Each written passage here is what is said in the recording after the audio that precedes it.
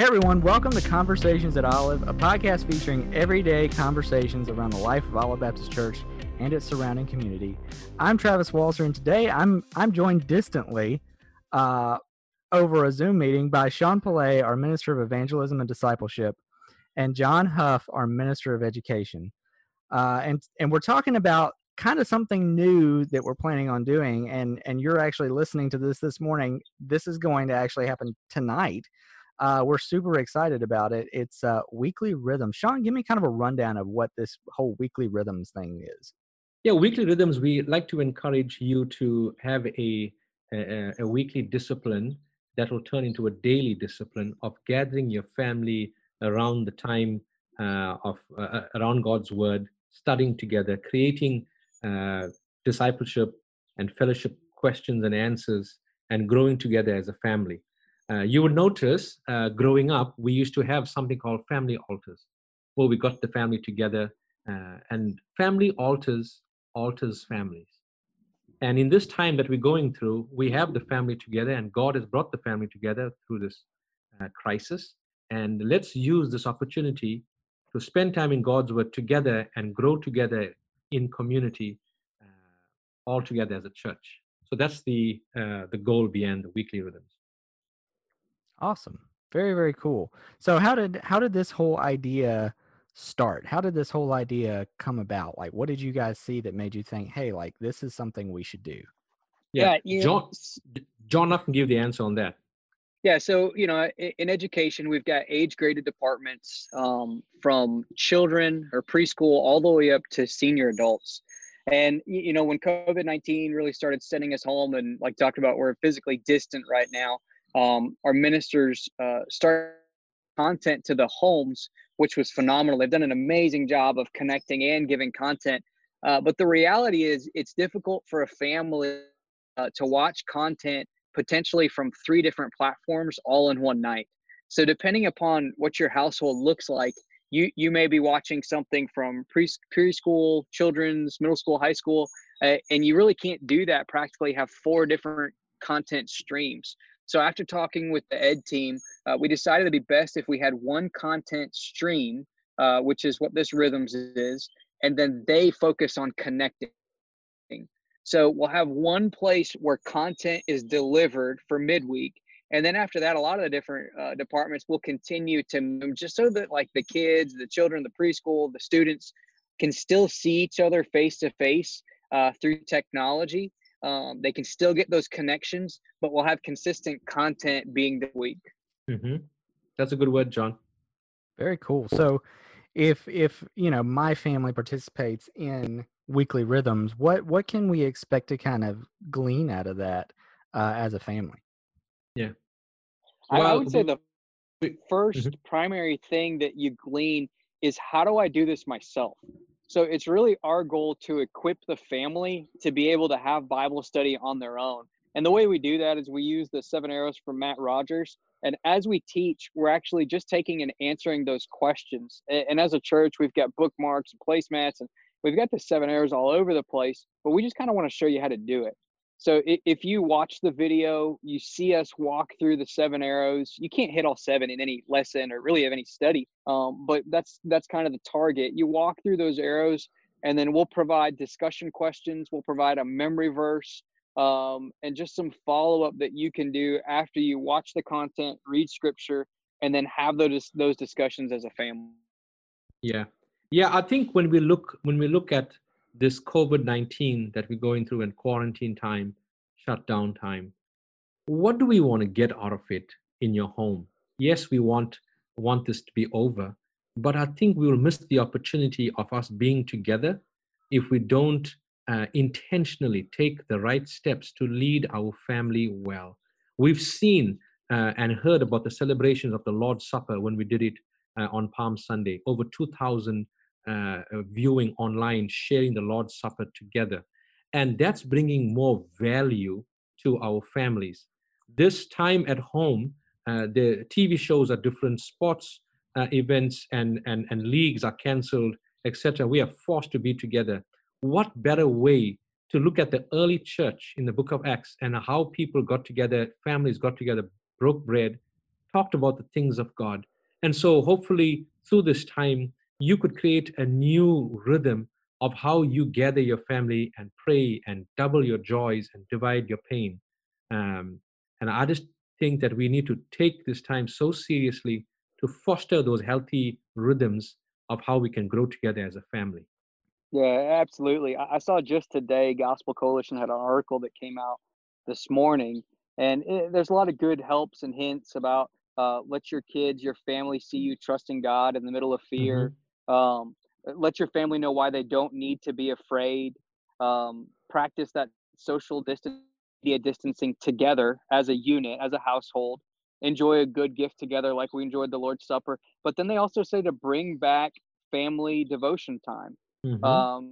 So whether your household is you and your spouse, or you and kids, or you by yourself, this is a good opportunity to really focus on that family worship and that family devotional time.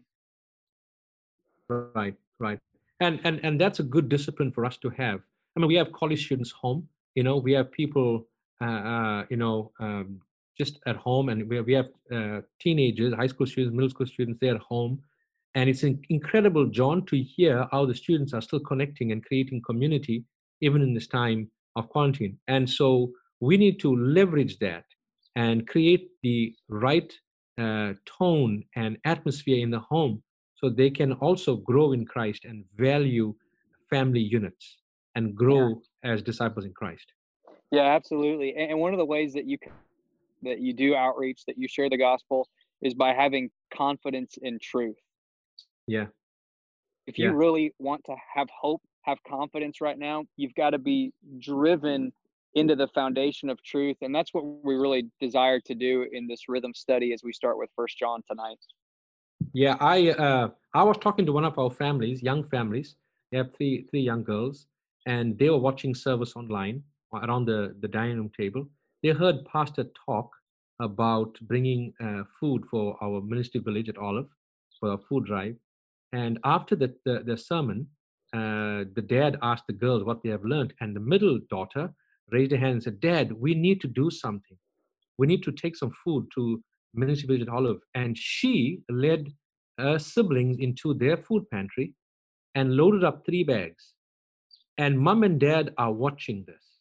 And the next day, they asked mom and dad, "Can you drive us to the church so we can drop this off at the Corners building?" And they did. And mom and dad got the communions, picked up the communion sets, went back home. So I called and I was talking to this dad, and I asked him, "How is God moving in your family during this time?" And he was in tears. He says, "This time at home brought my family to a new realization that each one in our family has a part in the kingdom of God." These are the stories that God is bringing out of this crisis. And he said, "My family will never be the same because my girls know that they are valued in the kingdom of God and they want to make a difference for Jesus." Yeah. We Now, talk go ahead, Sean. mhm, I'm sorry. stories like that are worthy of celebration. And when we in this time we are at home, we need not lose sight of how God is working within our family units.